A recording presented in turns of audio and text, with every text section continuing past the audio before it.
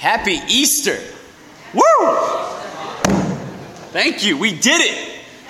All those cold showers, all those meatless Fridays, all those crawfish boils that we missed out on Good Friday. Hopefully you did. All those opportunities of delicious food that we turned down, all the penance that we did finally culminated up to this very moment. The moment where Jesus Christ rose from the dead, where we can really celebrate the fact that we are an Easter people, that we are freed from death, from slavery, and that we can enjoy the resurrection forever. What a gift. What a gift this Easter Sunday is. The fact that we have overcome the struggles of Lent and seen what we've seen today. One of my favorite moments during Lent was I was at this family's house, and it was a Friday. This was a poor penitential day. And this little kid, I don't think she was in kindergarten yet, came up to me and she said, "I'm giving up my bed tonight. I'm asleep on the floor." I said, "That's just lovely. Good for you." And she looked at me and she explained Lent perfectly. She said, "You can give up whatever you want for Lent." And so I looked at her and I said, "Does that mean I can give you up?" She said no. I should have said, "Does that mean I can give up Father Sibley?" That'd have been a great one. Alas, that probably wouldn't have worked out either, but it would have been nice. And as glorious though as this awesome Easter is, we have to acknowledge that within the beautiful air, within this awesome weather, there is a tinge of sadness. A little bit of sadness that came about this Holy Week.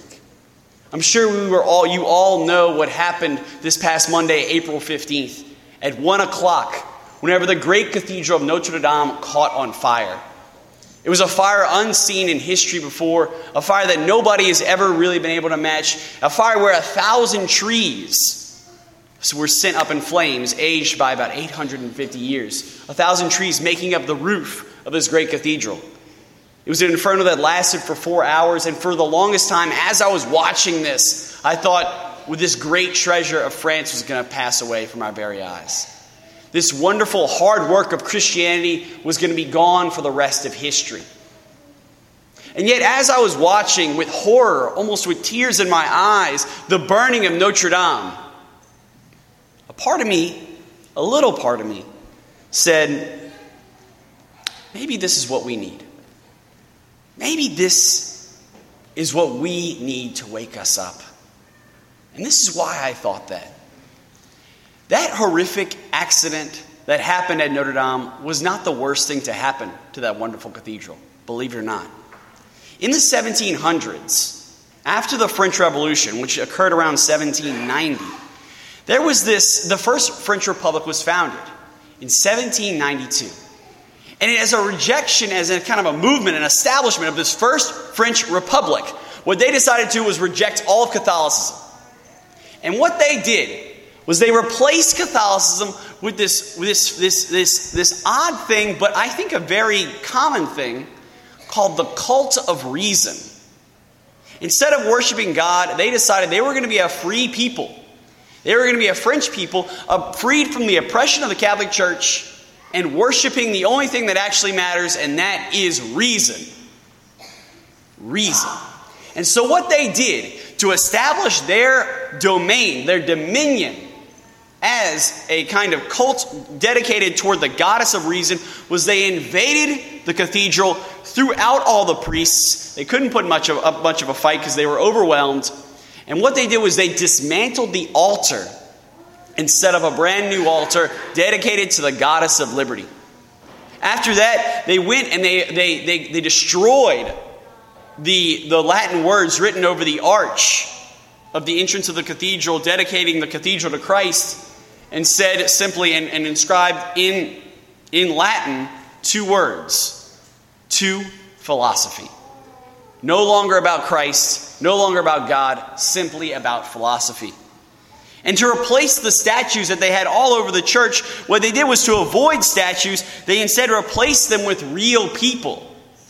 And it ended up being festive girls who roamed the cathedral dressed in togas or Roman sashes, dressed as the goddesses of reason.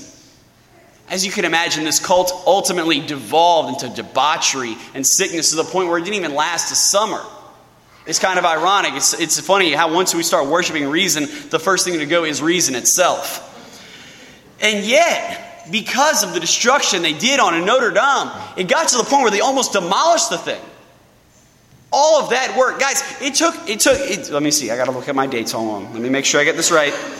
They started building Notre Dame in 1163, and they didn't finish until 1345.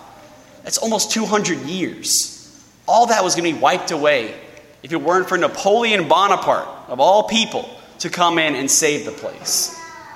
And yet, the reason why I bring that up is I feel like the same thing is happening today. Although it might not be as loud, although it might not be as clear, although it might not be quite as pronounced as the cult of reason, it seems like our Catholic faith is being eroded and being beaten up and drawn down by this worship yet again of reason. This worship of reason, where the first thing to go is reason, where women are objectified, and ultimately all hope is lost. And our world becomes a bunch of debauchery, a bunch of sickness, where to the point where we do not even recognize the divine presence of God. And yet the fact of the matter is that while we might be in that state, the reality is history shows us that we don't have to stay there. That it's not all downhill from here. That we're not going to wind up in the pits. That we have a shot of salvation in the same way Notre Dame was saved.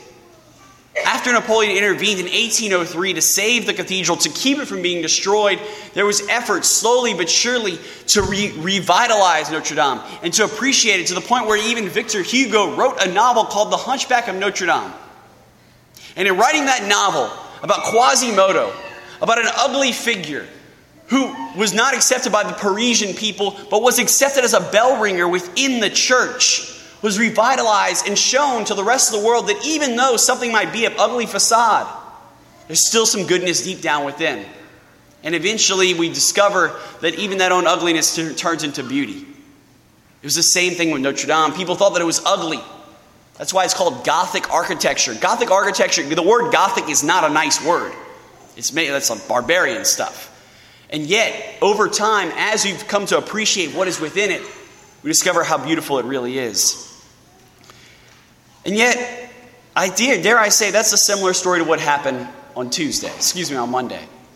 Guys, after the fire was put out, Donald Trump, of all people, called Pope Francis and said, we're going to rebuild this cathedral.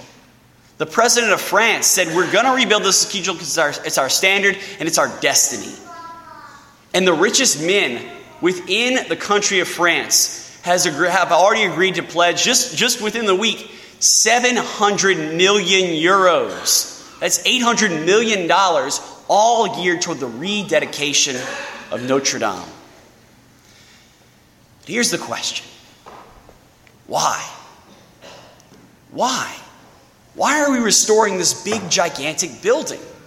I mean, it's only a building after all. What's the point? And I think the answer is actually in the beautiful truth we celebrate today. The reality is, if we worship reason, it might seem like liberty. It might seem like fun. It might seem like we can do whatever we want, but the fact of the matter is, the worship of reason not only is short-lived in reality, but it's short-lived in eternity. The creed of reason was actually placed, the creed of the cult of reason was placed on the main cemetery of Paris whenever the French Revolution was going on. And you know what that creed said? You know what that line was? Death is an eternal sleep. Death is an eternal sleep. And what it basically says is that while reason might seem fun, while reason might seem free, reason at its very roots, at its very core, is completely hopeless. Completely hopeless. Because ultimately it all ends in death. And if it all ends in death, why would you dedicate your life to building a cathedral you know will not be completed in your lifetime? You know will not be fulfilled by the time you hit the ground and die. Why would you dedicate so much time and so much energy to carve statues of beautiful saints whenever you could be carving statues of yourself? Why spend so much time and so much energy making beautiful rose stained glass windows if there was no hope, if there was no eternity, if it all ended in death. That's the beauty of Christianity. Guys, we can turn to a lot of different things for a lot of different stuff and a lot of different pleasures. But none of those things offer the hope that Christianity does, especially the hope offered this day, this Easter. And yet, dare I say, that's not the only thing that Christianity has to offer. And that's not the only thing that reason ruins. Reason does not just ruin hope. Reason ruins fun. Reason ruins excitement. Reason ruins joy. Because the fact of the matter is, if death is just an eternal sleep, if death is just kind of a silencing to the life that you and I live, then what the heck is the point of living? What's the point of dying? What's the point of existing? One of the great lines that was actually found on Twitter was a woman posted on how saddened she was by the destruction of Notre Dame, and somebody commented immediately, "Who cares? It's just a building." To which she said, "If this is just a building, if architecture has no meaning, if art has no greater truth, if there is no greater reality, then shoot me now." There's no point. There's no point. If there's nothing after this, there's no point even living right now. But guys, that's not true. That's not true. And today is the day where we stand and scream that from the rooftops. That you and I are not a people who's destined to sleep eternally at death. But you and I have been given a challenge. A challenge to look at death not as a sleep, but as a hurdle. A hurdle to be leapt over, a hurdle to be jumped, a hurdle to jump over and clear the abyss of hell and to enjoy heaven. To clear the abyss of nothing and to enjoy God for all of eternity. And that abyss was cleared by Jesus Christ today on Easter Sunday. That's what we celebrate. The sheer fact that you and I are destined for greatness, destined for eternity, and that greatness and that eternity was shown to us here and today on this wonderful Easter Sunday. And so whenever you see somebody walking down the street, or you see your family all this week, all this season, don't ever forget to look them in the eyes and say, "Happy Easter," knowing full well that that is our destiny, that is our reality, that is our eternity. Amen.